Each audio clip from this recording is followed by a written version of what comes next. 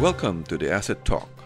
Today we are speaking to Haresh Patel, CEO of Mercatus, a data platform for private investors. Recently, Mercatus has partnered with the Sustainability Accounting Standards Board to create and introduce consistent ESG data measurement and reporting ability.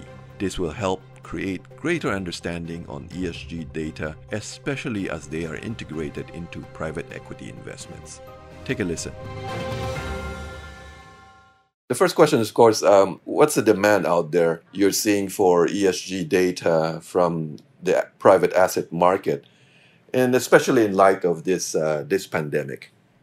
Yeah, so ESG data has, I would say, an interesting journey, and I think you can kind of break it up into three different kind of regions. So in Europe, I wouldn't say it's mandatory, but it's pretty darn close. If you want to raise money from a European LP, you better have a really good ESG story. The U.S., I think, is catching up quickly because as you expand to raise funds, and they raised a lot of funds last year, mega funds, you have to go beyond the U.S. borders to raise money. So U.S. companies are getting with the program pretty quickly. And I was, my least, I would say, knowledgeable is Asia because my information is about a year old. I was in Hong Kong at the Super Return Conference, and I think there was a lot of curiosity at the time. So that's kind of how I put the three markets. But I felt the curiosity in Asia was going to probably surpass the U.S. in terms of ESG. So it's primarily driven by a forcing function from the limited partners that's driving this one. The second market force that's driving this is, as you talk about relating to the virus in general. I think there's a second factor, and I'll get to the virus here. But more and more 20-somethings all the way to 40-something, what we call the millennial, Gen X, Gen Y, really want to invest sustainably. And the tools are becoming available, like with Robinhood and Personal Capital, where you can open up a very small account, and in just the last 30, 40, 60 days, because of the virus, the number of accounts that are opening up are exponential. And these younger investors really have a social factor or an environmental factor, one of the two, and so they're driving this change. And so that's actually putting more pressure on one. Is giving them the ability to put money into small buckets, but it adds up to a lot of money, and it goes into funds where, listen, I better understand what ESG is. I better understand, is it really real? Is it beyond a glossy brochure? So there's some interesting factors that are affecting ESG. Yes. As it relates to the virus, I think it's early to tell what the effect is. But clearly, some of the issues that we're seeing, for example, I would say, again, time-wise, there was a lot more concern around, hey, how is my clothes that I'm wearing? Are they manufactured in Bangladesh or India, and are there child labor, and I want to stop buying that? There was a lot of social causes. Now you're beginning to get the data around that. And as it relates to the virus, we've seen, certain industries, we're beginning to appreciate how our food gets delivered to our table.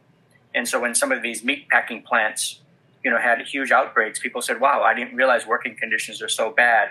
So I think it's early to say, but this is clearly going to, I think, accelerate ESG and the virus and the impact that we're beginning to understand how our day-to-day services get delivered to us. Because all of us, I would say, to a certain extent, we can, be thankful that we're a little bit on the privileged side, but I have a much deeper appreciation for, how people work and are they safe. So I see a further acceleration of it, but that's my conjecture at this stage. I think it's early. The ESG landscape is growing. We agree. At the same time, ESG data is all over the place, right? There's a lot of providers out there. Last month, tongue-in-cheek, we produced a magazine that says ESG data going viral, right? So it's a big challenge. It's a big challenge, right? How do you manage all of that, right? How much of data are out there on ESG you're seeing? The challenge is kind of from multiple angles. It's what you just described, which is there are a lot of different ways to report ESG, and we're trying to keep track of all of them. And we'll send you maybe some numbers after this call because I want to be factually correct on how many we are tracking in terms of different companies, or standard bodies are forming around ESG data. That's a good thing. Ultimately, you want to have some consolidation, right, where there is a gold standard. We just signed a partnership with SASB, and they seem to have landed, some very large brands. And usually standards form when, in their most public one was the CEO of BlackRock, endorsed in a very public way the SASB standard. He left the door open. Hey, if something else emerges, we'll follow it. So far, but it takes I've seen from history, it takes 2 or 3 big names, and all of a sudden you have a domino effect. So for us, what we're trying to do with our customers is that we're trying to give them the flexibility to collect the data, because the data collection is the biggest challenge. We can certainly get into that. And then there's the next challenge of then how do you parse that data to those different standards? Because a GRES, which is one standard body, has a different reporting function. And we want to be able to, once you collect the data, we want to give the customer the flexibility to report. And we're finding it's like almost like a DNA of the virus. That 98% is always the same. It's the 2% that's different. So we're just trying to build a platform that gives customers flexibility to report, whichever one. Because it's going to take a couple of years before this gets sorted out. Now, we are talking about the private market here, and of course, there's the private market and there's the public market. And the public market, the active managers, a lot of them have integrated ESG into their asset allocation strategy. I wonder, from your perspective, when you look at the private market, are there any peculiarities in terms for private investors in how they source ESG data? The challenge to us, the way we're looking at it, is exactly the same. And let me kind of give you kind of a bit of a sequence, and I'm just going to pick names for the sake of names that we would recognize. They're not necessarily a customer of ours, but let's just stick with BlackRock. Now, BlackRock may have, let's say, Harvard Endowment Fund as a investor into their fund. So you're starting with Harvard Endowment Fund with BlackRock into Apple Computer, but Apple Computer has lots of facilities all over the world. And they also have a lot of subcontractors, for example, Foxconn, let's say in China. So when you're trying to collect data, whether that's a public fund or a private fund, because BlackRock may have a private fund that funds some of those, some of Apple's build out of the renewable energy portfolio, but they may also invest in Apple as a stock out of a different fund. The collection problem is still the same. You have to go all the way down to that asset on Foxconn's roof, or how the safety is within their factory, and roll that up to Apple, and that has to roll up to BlackRock, and that has to roll up to Harvard Endowment Fund. And that's where the real challenge is that whether it's a public vehicle or a private vehicle, remember ESG has to start asset up. And that's never been done before in terms of how data is collected. If you really, really want to get beyond the glossy brochure or the nice letter from the CEO that we're ESG compliant, you really have to be able to, if you want to muster the show me the data, you've got to be able to report asset up, and that's where the nuance becomes exactly the same. Does that make sense? Haresh, I understand, but I'm also appreciating the fact that in the public market, tendency is a lot of this ESG information in some cases might be statutory, but in the private market, when I'm getting into a private equity situation, perhaps private owners, and therefore I appreciate the fact that, you got to go in and kick the tires to make sure everything's all right, but the availability and the ability to source that information, that's helpful in a platform situation. How do you go about doing that? So I think your question, what you're asking is, in the private market, what's the nuance or the difference being able to access that kind of data? Is that kind of where you're... Yes, that's right. So I think there's in the public markets, there are a lot more, I would say, governance and compliance requirements, let's say from the SEC or Sarbanes-Oxley or the various things that come after financial crises. So there's already been a lot of pressure. That hasn't applied to the private markets. So the private markets are a little bit more, I would say, on the honesty system of saying, here's what I'm doing for ESG. However, the private markets are growing very, very fast. And the fee structures are such that it's becoming much more attractive because the fee structure for the public market stuff is, evaporated. So the private market is growing faster, and there is a recognition that, regulatory bodies are going to move in pretty quickly, and we better get our act together.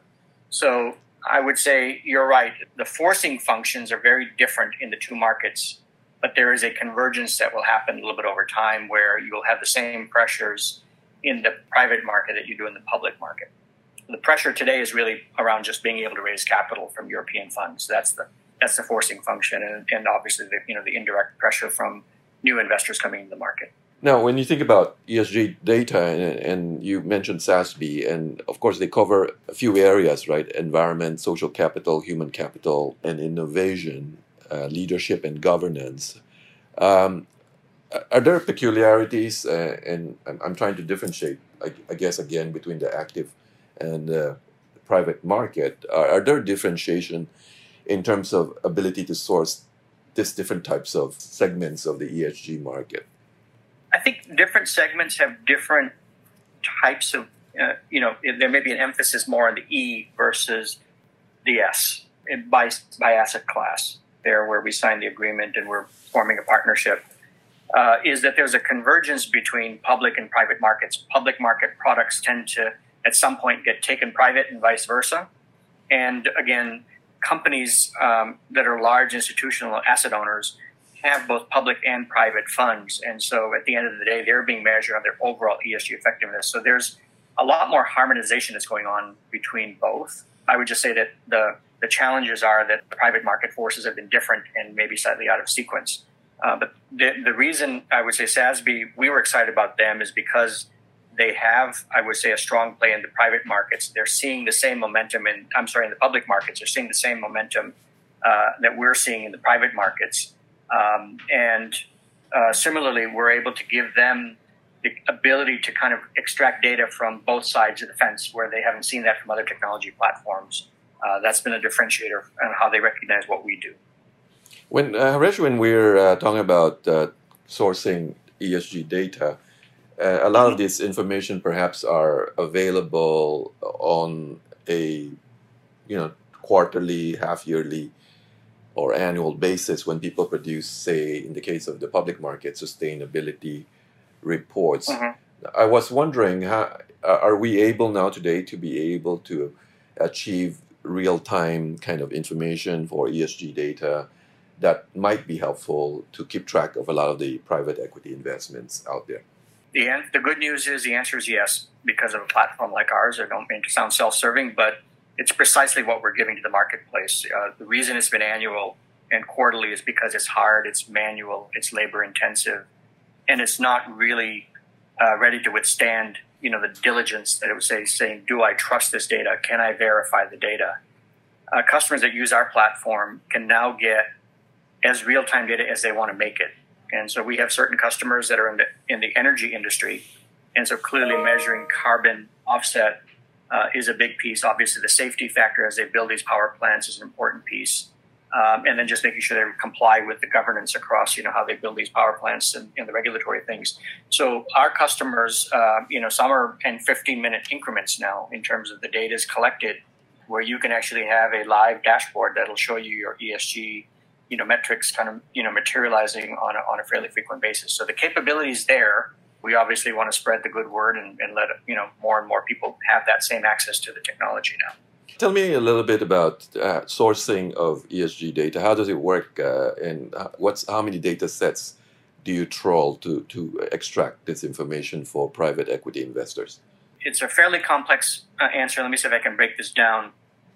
The private markets depend heavily on financial models that are built in Excel, and each financial model is highly bespoke, even maybe for the same asset class. So you may have one wind farm in the UK, and you may have an offshore wind farm in Hong Kong, and they'll have radically different financial models. And so what data is required is locked up in those financial models. And that's where it's going to depend on the asset class and how many inputs are required to make that financial model generate a financial result. So you're going to need the vehicle to be able to, collect all that information. So to answer your question, I think you were asking, how is that data collected? Well, the first thing that has to happen is that the information that's thrown off, let me step back. There's kind of three process steps. One is understanding what ESG is. A lot of companies are kind of getting that. Then you have to determine what is it that I want to report that's meaningful for me. And then the third part is how we come into play in terms of how you automate collection of the data and processing that data into information and to the KPIs and the dashboards that you need. So the process is fairly complex in the private markets because of this bespoke nature of every single asset. And that's what makes ESG reporting extremely difficult, is to marry financials with actuals, with operational data, and social and governance data becomes a lot more difficult in the private markets than in the public markets because of the difference between how those assets are analyzed and assessed in a given time. Hopefully I helped you a little bit, but didn't confuse you more. How quickly have you captured that and being able to integrate that into what you're doing right now? Well, we're in the process of working with 3 or 4 alpha customers now that we signed the partnership, and I think next 60 to 90 days we should be able to come back and showcase together what does this framework look like and how have we made this process more automated so that we reduce the friction of this reporting. So it's still early, but we've like I said, we've got 2 or 3 alpha customers that are working together to actually show the reporting mechanism and work out the mechanisms. At the end of the day, Haresh, when you think about ESG overall and the ability to capture ESG data and looking into post-pandemic world, do you think that would be the new standard when you think about investing in the private equity market? Absolutely. The current market conditions accelerate ESG. I think we talked a little bit about that kind of sprinkled throughout this whole discussion. But again, the new entrants, the individual investor, the 20 to 40 something, and the tidal wave we're seeing of them wanting to be more socially responsible and actually having a voice is a big factor.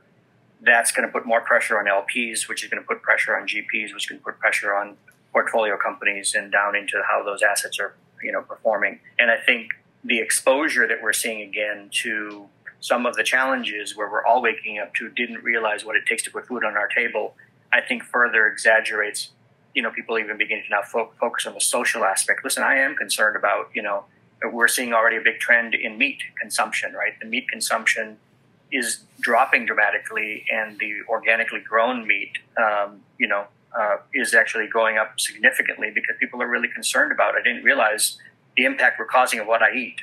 So I think that this crisis, accelerates, that need. And then there's a third component, which is the private market is growing very fast. It's already gotten much larger. Before it used to be, a very small fraction of the financial markets. And size attracts regulatory reform and oversight. So there's 3 forces that I think that are driving where ESG becomes, that whole acceleration, continues because of those 3 factors. Absolutely. All right. Excellent. Haresh, thank you very much for your time. Appreciate it. We have been speaking to Haresh Patel, CEO of Mercatus, as we try to understand how ESG data could be integrated into private equity investments. Thank you for listening.